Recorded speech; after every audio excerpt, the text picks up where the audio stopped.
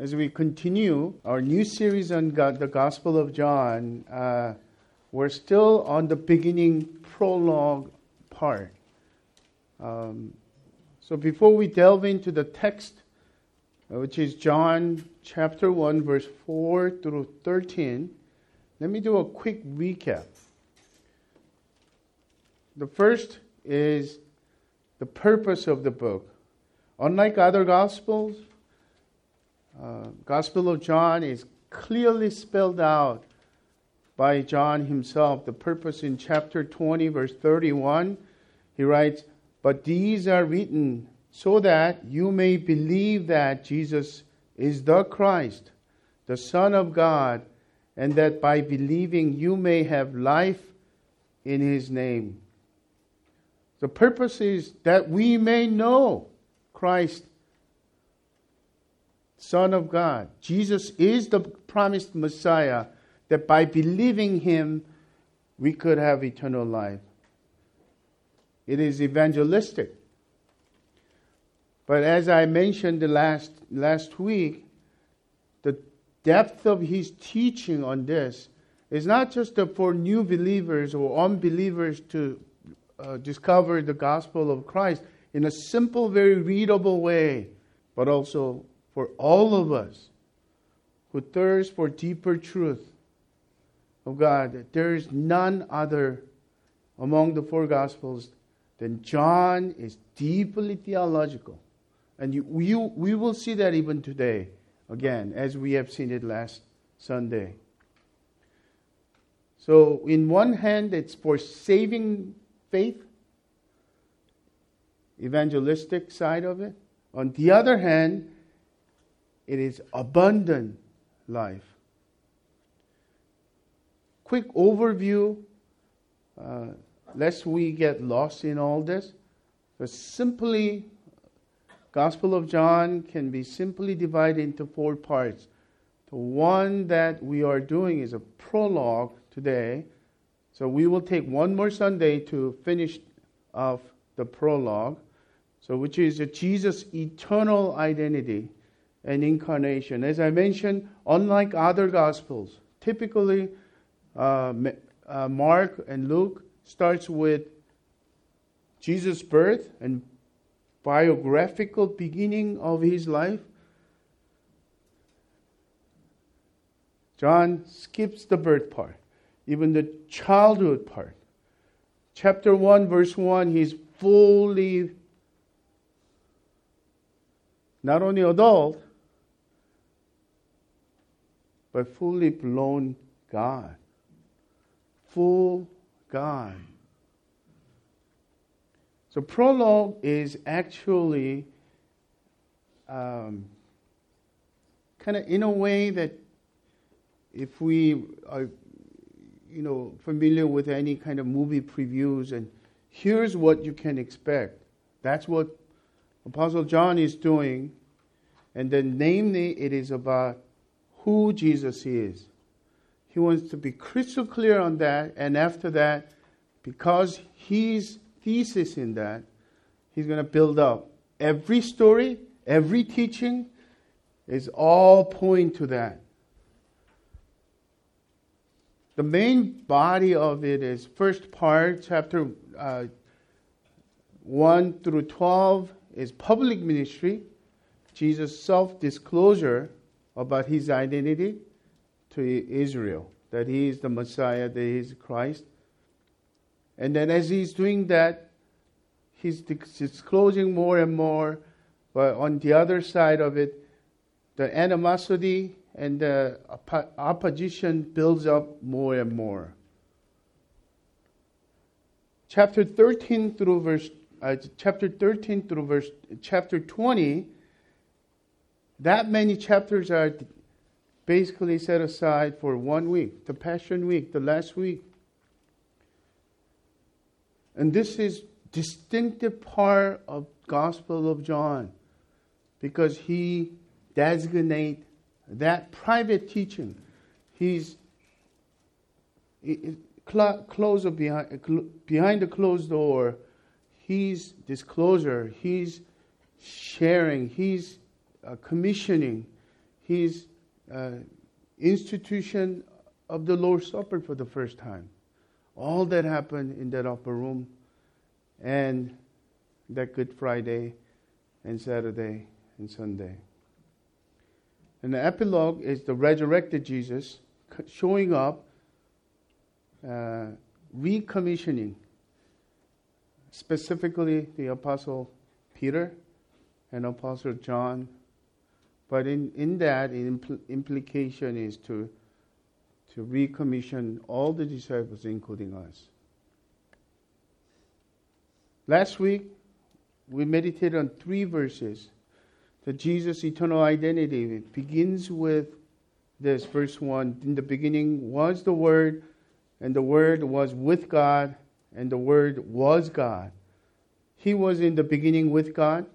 All things were made through Him, and without Him was not anything made that was made. Quick summary on that is Jesus is the pre-existent Word. The pre-existence of Jesus meant in the beginning is not in the beginning of His birth or in the beginning of His ministry. In the beginning of Genesis 1:1, before anything existed. So implication is clear. Jesus' pre-existence refers to, points to that He is uncreated being. That He has no beginning, no end, that He's not in the time.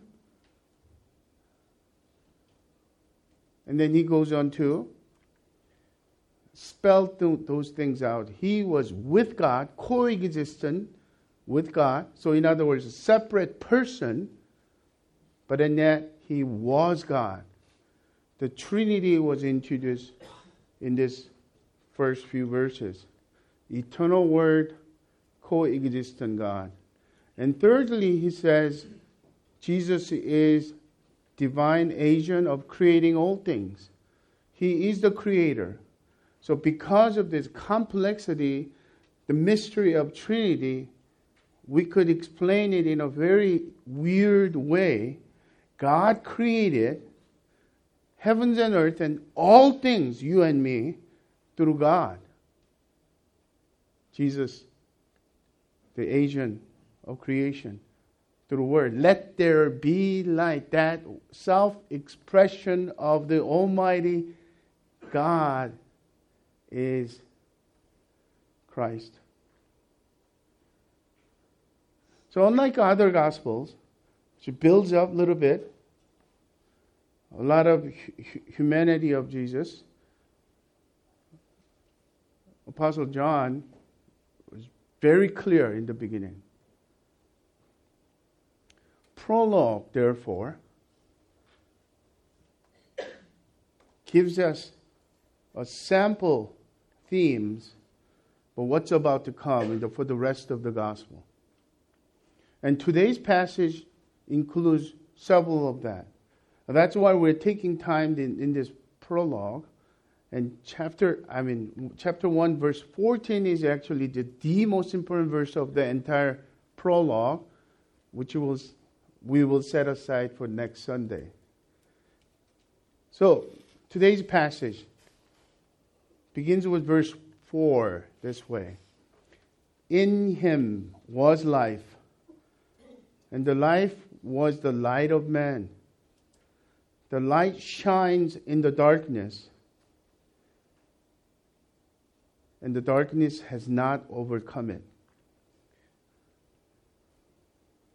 So let's take one phrase and expound and meditate on that. In Him was life. If we are careless, we could just look at it as, oh, He's alive. In Him was life. Life was in Him.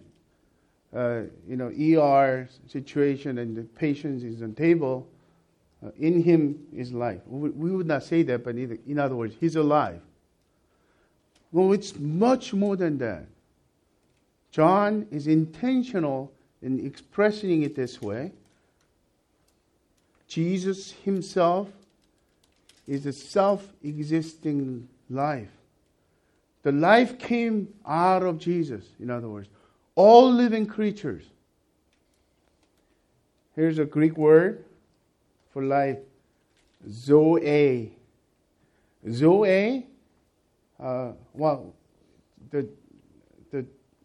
the name and meaning became, and even the sound of it, Zoe, sound so appealing that many people name their children. We have one of Zoe's here, Elgin and Christina's daughter.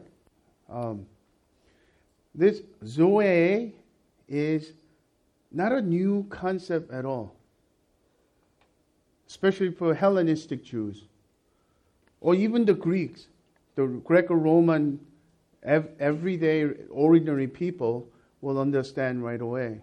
And even in this context, John talked about Jesus being the creating agent of the entire universe and all things.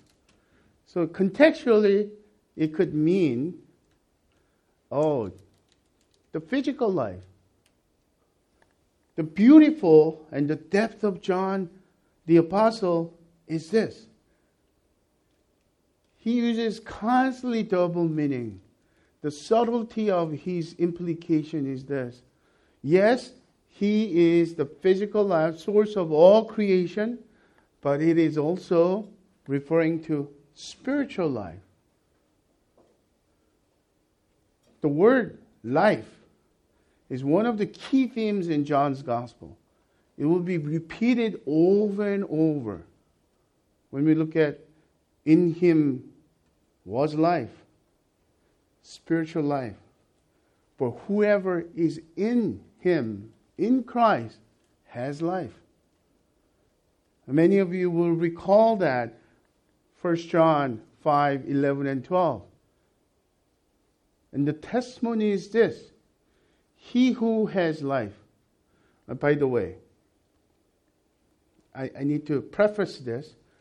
The purpose of John, Gospel of John, is so that people may believe in Christ and have eternal life. Purpose of first letter of John is so that you may be sure that you have eternal life. And having said that, 1 John 5, 11 and 12, he says, and the testimony is this. Whose testimony? God's testimony.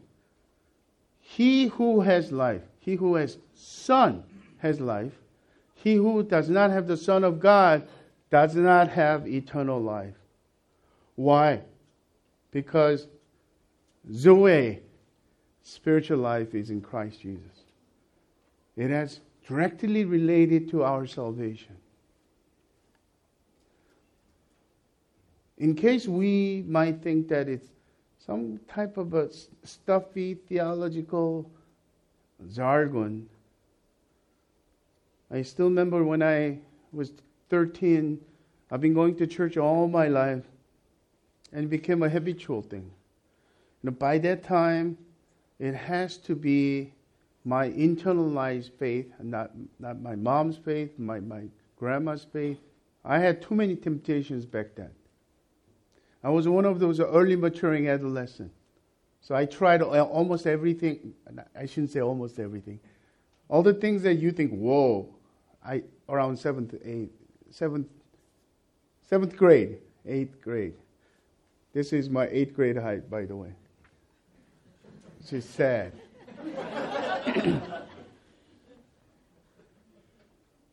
But when I encountered the gospel, and there's a group of singers who became Christian, freshly became Christian. They're known and on radio, well-known singers, and they came to share testimony and sing a simple song.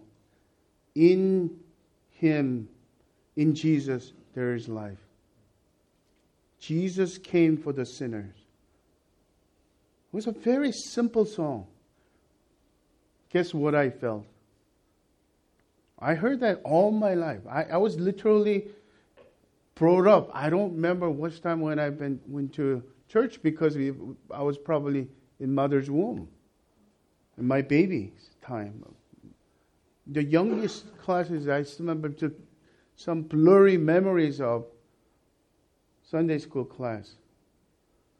But that morning, when they're sharing eternal life, that they're rejoicing, and simple song of "In Jesus There's Life," I cannot explain it except that there's a newness, the vitality, the freshness. I cannot deny what they're sharing was so real. There's a follow-up story, but I'll say that towards the end.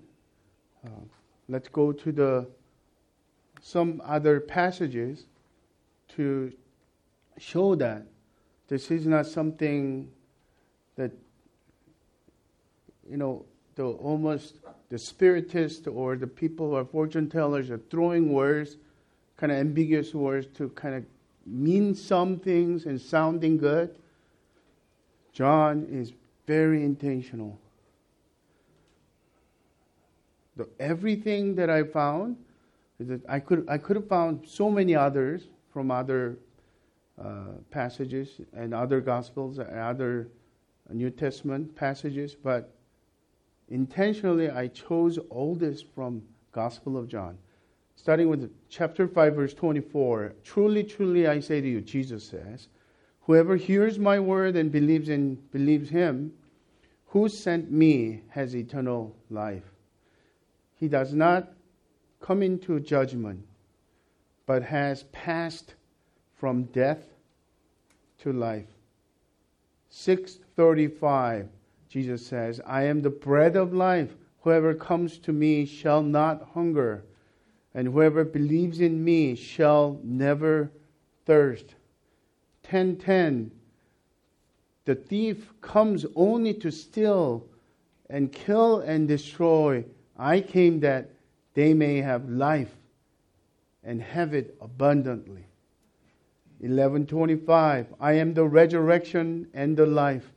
Whoever believes in me, though he die, yet shall he live. And finally, chapter 14, verse 6, Jesus says, I am the way and the truth and the life. No one comes to the Father except through me. This life came into the world. The light has an effect. The life, Jesus' life has an effect as light. That's the second part. The same passage, verse 4-5, the life was the light of man.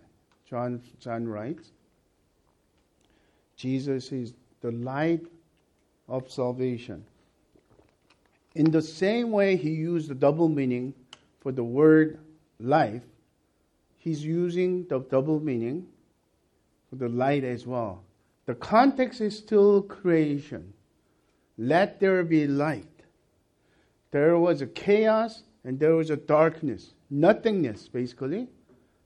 And then God says the word, the creating agent, Jesus, let there be light, there was light. So in one sense, it's a physical light that casts out all the darkness or nothingness, chaos. But on the other hand, John has once again intentional spiritual meaning in it, which means a spiritual light. Another key theme of John's gospel.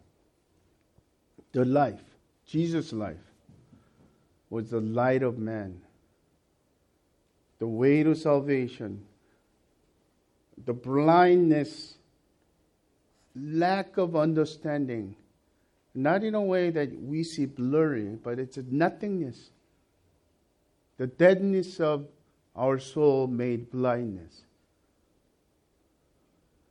The light comes in, and darkness has not overcome it. There's another side of it, right? So when the opposite is not just an absence of light, but it means evil, sin, and blindness that belongs to the domain of Satan, the evil one himself. So the expression is like children of light versus children of darkness. John uses that spiritual meaning. It's no longer night anymore. Apostle Paul uses that analogy as well. We should walk in the light. We should live our life as they. And St. Augustine heard that. And the famous confession came out of that, and repentance. The years of his sex addiction, he abandoned it. And he became a true believer. And D.A. Carson calls this planned ambiguity. He's intentionally ambiguous to include those double meanings. And I am so glad. Because even as a Christian, it's not something that we graduate. The reason why the scripture becomes dull is that our blindness take over and blurry eyes. But once we become awakened, our spirit is awakened to the light, by the light, the scripture becomes alive. Or correctly, that we become alive to the scripture. Because scripture is, word of God is living and active. We're the one who's dead, and we're the one who's falling asleep.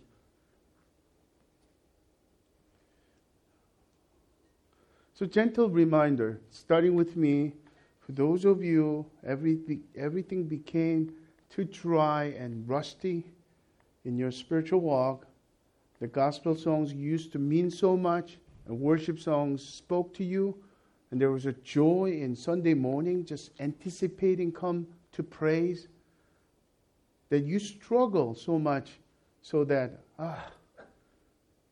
should I go? Or should I just watch sports or Netflix or rest? The kids don't want to go. Or when you open up the Bible and so-called a quiet time, and it becomes a legalistic, and I read a couple of times, there's no desire.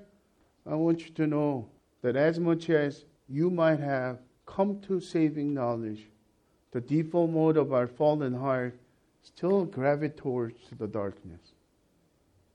Until we stand before Jesus in heaven, the power of sin is something that we would have to fight every day. So brothers and sisters, let's open our eyes. It's just simple truth. The evil one is discouraging us. Evil one is distracting us. But gentle, small, still of the voice of the Holy Spirit prompts us to come to the light, to confess our sins, to get rid of blockage between the light and us, to come too close to the light, the word of the light. I think it's another theme, important theme, to repeat it, the word light, repeat it over and over. So let me do this as well on light. John 13:19, Jesus says, and this is the judgment. The light has come into the world, and people love the darkness rather than the light, because their works were evil.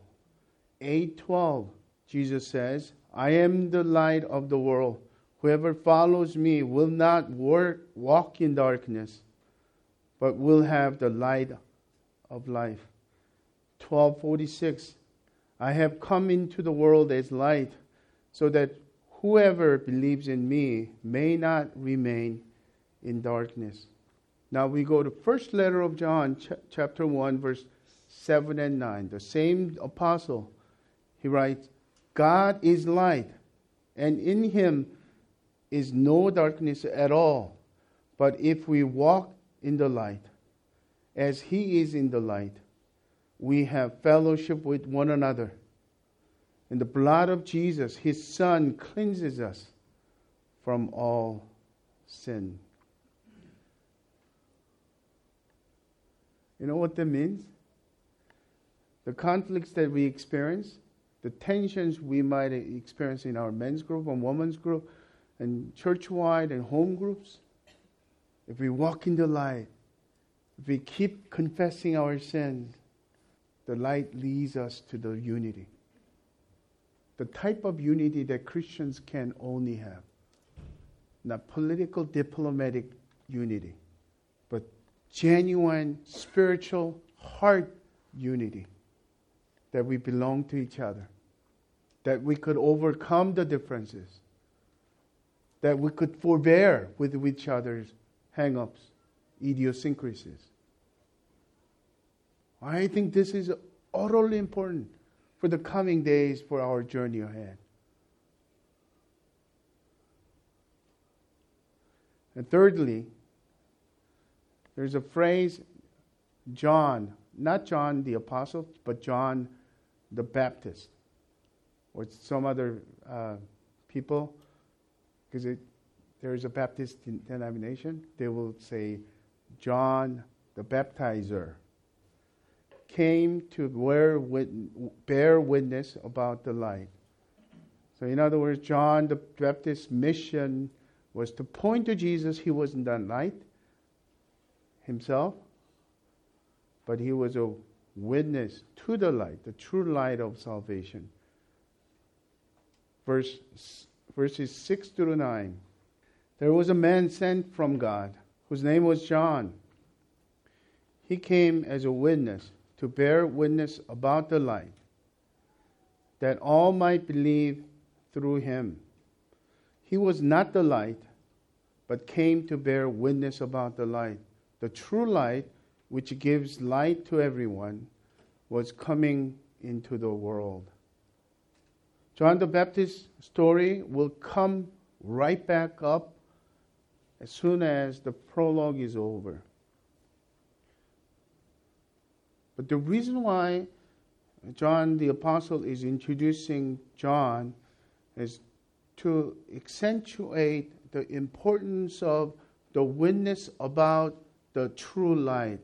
That he didn't come out all of a sudden out of blue. I'm the light. I'm the true Messiah, promised Messiah, the Christ. All through the Old Testament scriptures, the Old Testament prophets. And in that sense, John is the last Old Testament prophet who bore witness for the true light. Hence the reason Jesus said, among the men who was born from woman, there is no greater. Not because he's a greater person, but because his responsibility, role is greater than anybody else to introduce the Messiah. The important thing is this. All through this Old Testament, the prophets performed the miracles, signs, but their main mission is point to the Messiah, the hope in Messiah, the coming Messiah. Okay, we might not be the specifically appointed the prophet who received the special revelation from God. Because the written revelation is here already. But in the same sense, their mission was point to Christ. Our mission is also to point to Christ. This relieves me quite a bit. Because when you look at typical pastor's role in these days, it's a multitasking, right?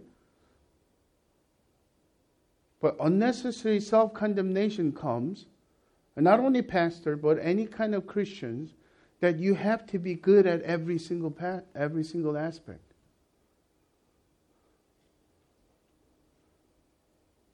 Okay, I might be good at certain area, but am I patient with people? Oh, I have a lot of struggle with that. I confess my sins every day because of my impatience.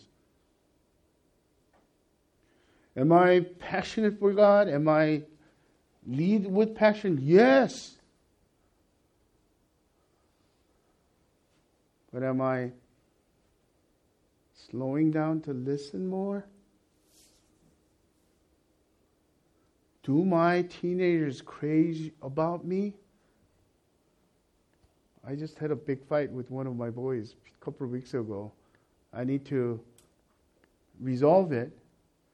But the reason I'm not jumping into the lecture or conflict resolution is the Holy Spirit convicted me that I need to develop, cultivate relationship, more mutual relationship, which will take time. I'm praying how I should approach. In the meantime, the prompting was, let him be. It just drives me up the wall. I see a lot of things, like towel on the floor and, his socks, or let him be for now. Let me bring back the main point here. My job and your job is not drawing attention to us that we are such a good moral person, such a good character in many different aspects, that you're a good worker, you're a good entertainer, hospitality, and you're such a fun-loving dialogue person, you're chatty, and you could motivate like, Don, others. Our simple job is, in spite of our brokenness, our incomplete sanctification process, point to Christ, the perfect Holy One, the true light.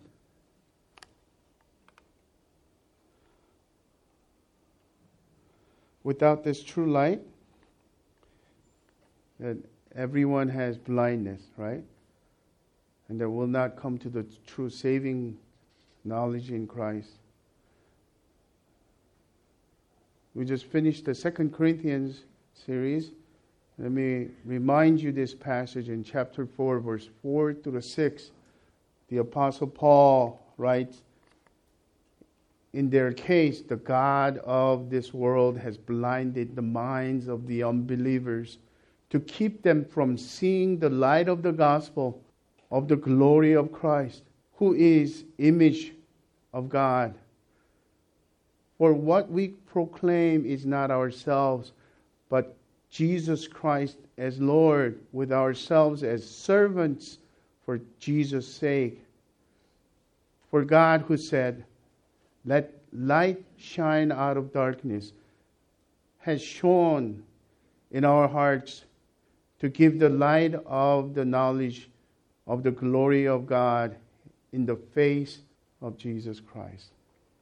In other words, in our default mode, the reason why our non-Christian friends typically do not understand, as we're sharing, because the God of this world, God of this darkness, the evil one blinds them.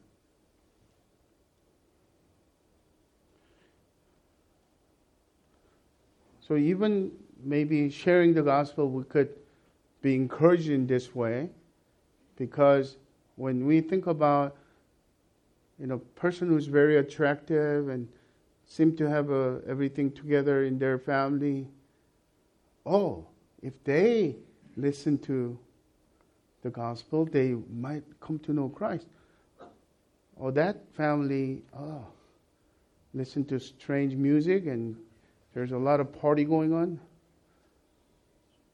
It really has to do whether they're receiving the light, whether we are pointing to the true light. So we must not say no for them. They will reject Christ because their own hardened heart. Let them say no to Christ for themselves.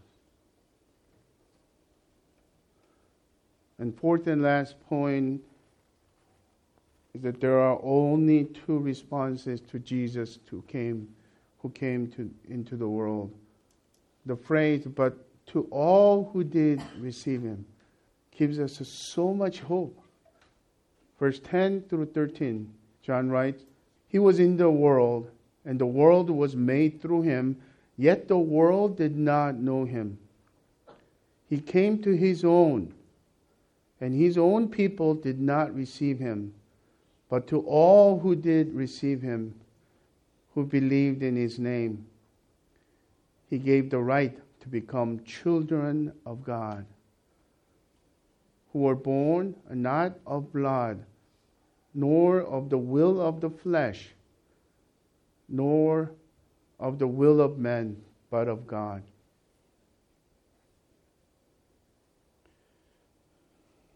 The sad thing is that Jesus, eternal Word, the Creator God, came into his own. In that sense, we could think about it, all human beings are his own, because he created them.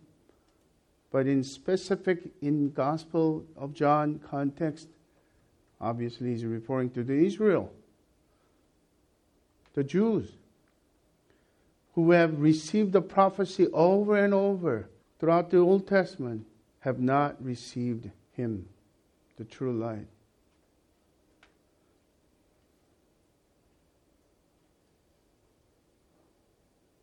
I'm reiterating,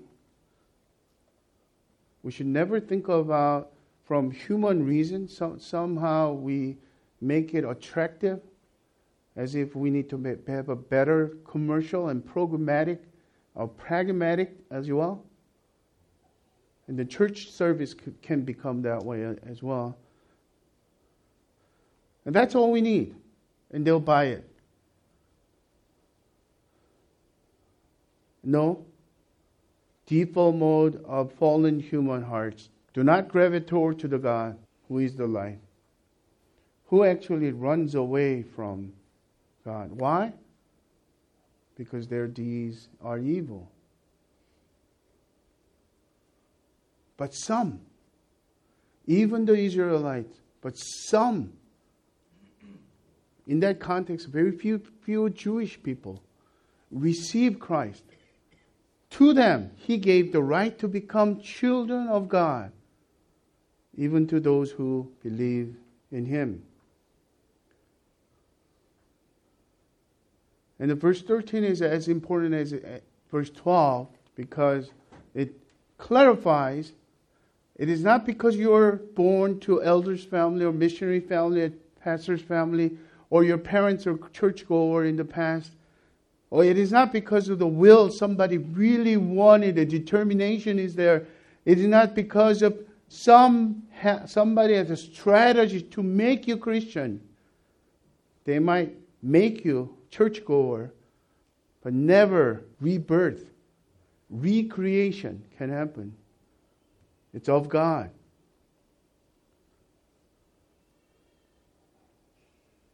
So when we think about our children, we should tremble. Just because we provide the right environment, just because we make them go, until you are 18, you are coming to church with me, their body might come. But when they do leave to college, and when they're on their own, what will they choose in their own heart? If there is no rebirth, they will walk away from God. Did you notice this? John's intentionally repeating the two phrases back to back, but to all who did receive him, which also means believed in his name. So receiving him is believing what he has done, who he is as my Lord and Savior. I believe in Jesus' name. All my weight is in Jesus' name. That's what it means to receive him as well.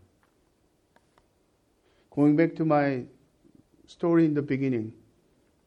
I was 13. I was at a summer retreat. How many times have I heard the same message over and over? It's a countless, I can't remember. But the same message became bright. I opened my eyes. I don't remember the pastor's name or his face or anything. I just remember he preached that God is light. Come closer to God. People don't come close to God because their dirty sins are revealed. And at that moment, I mentally turn around, look at myself. I was one of those early maturing adolescents who are self-righteous. I know it all, that mentality. The center of the universe is me, and I will judge. I have a good opinions about church, but no way I'm a sinner. I am not a sinner. When I turned around, it was the opening of my eyes of my heart. I saw myself as a sinner, not because I did such and such thing, but because the fact that I lived indifferently from God, apart from God, that itself was convicting sin, so much so that I started crying in the middle of gathering. And I was one of the self-conscious, the big kid, crying in the middle. I tried to stop. I couldn't. The kids are turning around.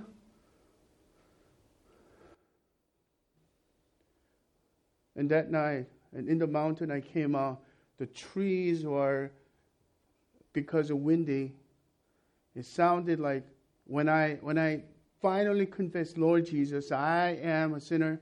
By the way, the preacher finished with the message of the cross, that Jesus, your sins are revealed, but Jesus loves you this much. Come to the cross. So I come. I did that in my heart. I didn't say that out loud. And as I coming out to the door, I felt like those trees are clapping.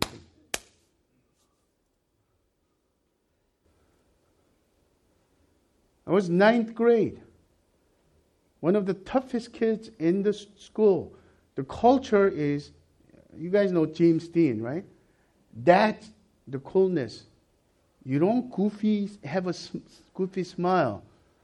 If you look at my teenage, those years, I look mad and scary, like that.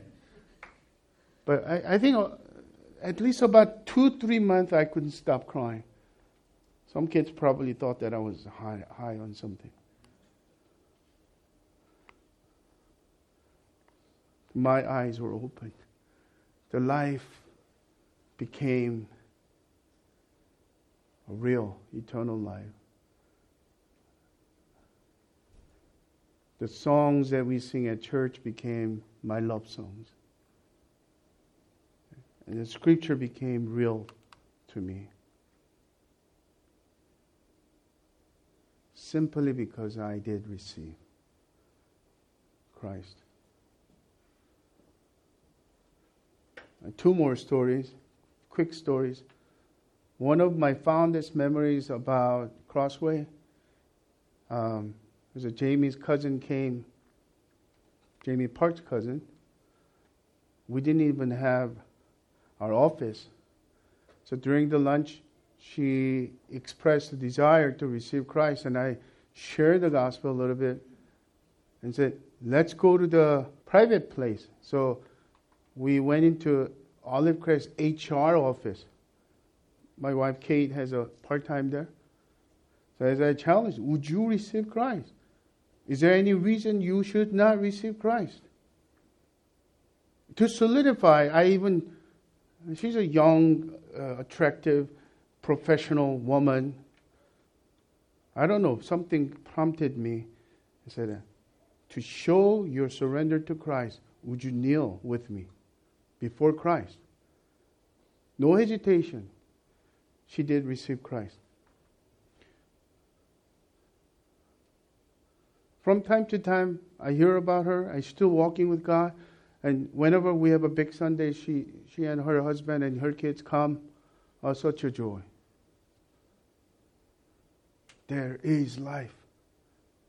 Not because she became or I became a better person, but because we're in Christ.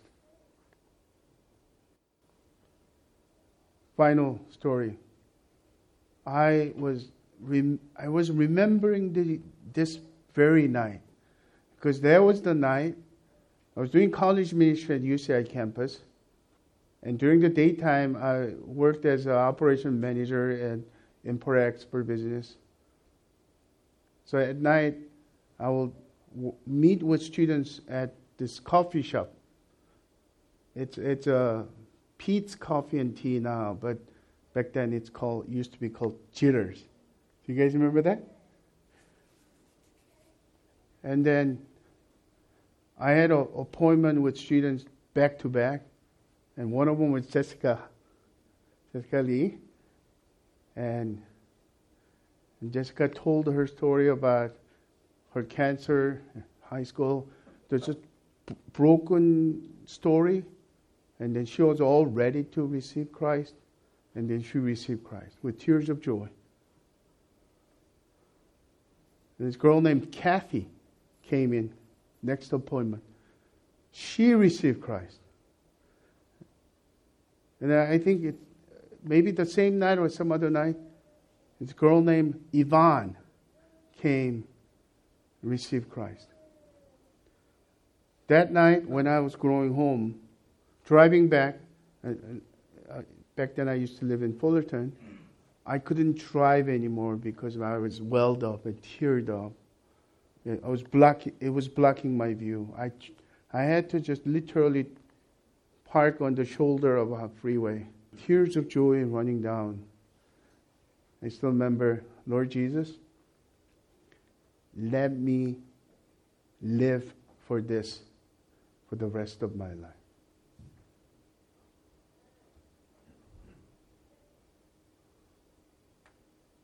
And if I remember that, a lot of struggles and mistakes that I make and conflicts or tensions that I go through or obstacles a church face, all that makes everything worthwhile.